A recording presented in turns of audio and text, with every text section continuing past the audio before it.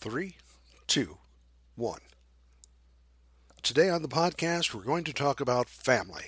I'm Bill Bateman, part of the team here at Refuse to be a Victim Personal Protection Training. We are located in the Medford, Oregon area. I look at shooting as a community or a family. You are part of a family. And just like any other family, there are some folks who are going to have to sit at the card table in the kitchen on Thanksgiving, if they get invited at all. You know what I mean?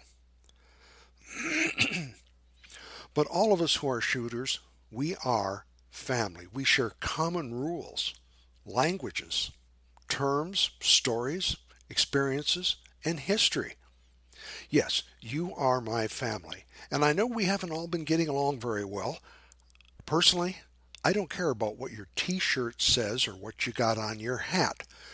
If I'm off duty, my hat reads Oregon Firearms Federation, and when I'm on duty, it says RSO, because we are all part of a community with common rules that hold us together and keep us from hurting ourselves or each other.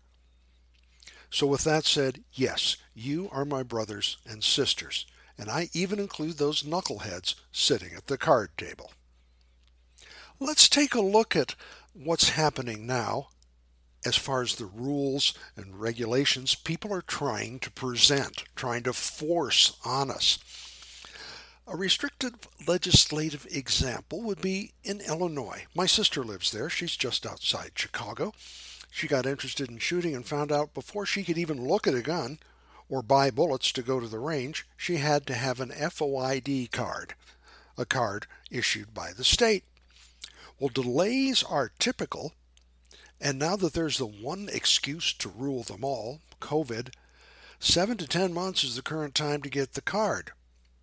Now you've got your card, you can go to the gun shop, and if there's any inventory and you want to buy, you get in another line, which is significantly longer. I think they're about 7 to 10 months there as well. So a year and a half to make a purchase. Doesn't work for me. Now, yesterday I provided you with some contact information, how to get more details of each of those proposed bills in question. We even provided a sample letter which you can easily modify for specific bill proposals. You can change the word senator to representative and go through and correct the bill number. That's very important. You don't want to complain about the wrong item to the wrong person. I'm going to be including some links on the postings section in this podcast in case somebody was nice enough to forward this to you so you can get started doing that. So, information's been in hand. We've been talking about this for about a week now. How are you doing so far? Oh, you're going to wait for the weekend, huh? No. Things are happening right now. They're happening quick, and they're happening with a lack of transparency and response to voters' concerns. Boys and girls, I've mentioned this before, our elected officials are elected by us to do a job. Not for their base only, and let's be honest, every politician, every party has a base group they're pandering to because that's where the money is. They're elected to serve all voters.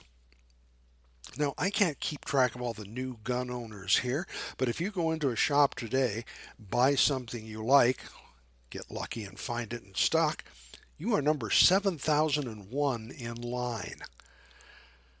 That is a lot of purchase power. That is a lot of representation. As I said yesterday, it's time to come out of our silos.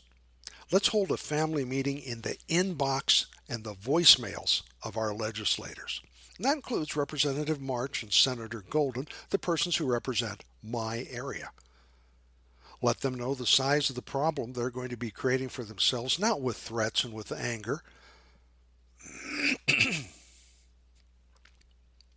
but by dropping your party affiliation and cutting off donations and support. You can be an independent all the way up to the next election and then make your choice a couple months before.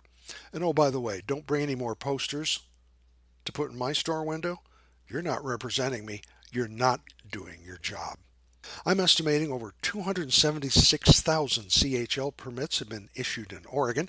That's what I pulled off the website. I'm going to go out on a limb and guess many have spouses or significant others, some extended family. 500,000 emails? Good Lord, that would shut down any email system. You see, what's important is you don't turn your back on family. You do that, and you're not going to end up at the kids' table. You won't even be invited to dinner. While we're talking about getting active, it's important to support the people who are supporting you. Now, next week, a lot of things are going to be happening in the Senate Judiciary Committee.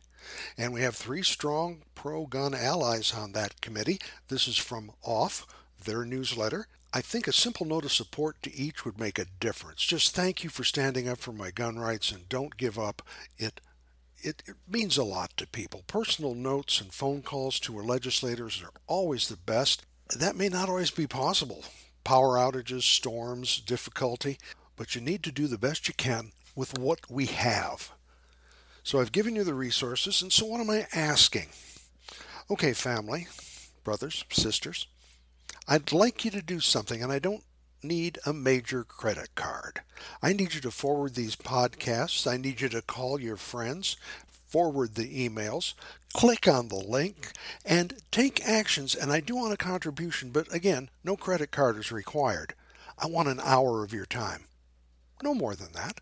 And really, isn't it worth an hour to save a lifetime of heritage and rights and responsibilities and fun?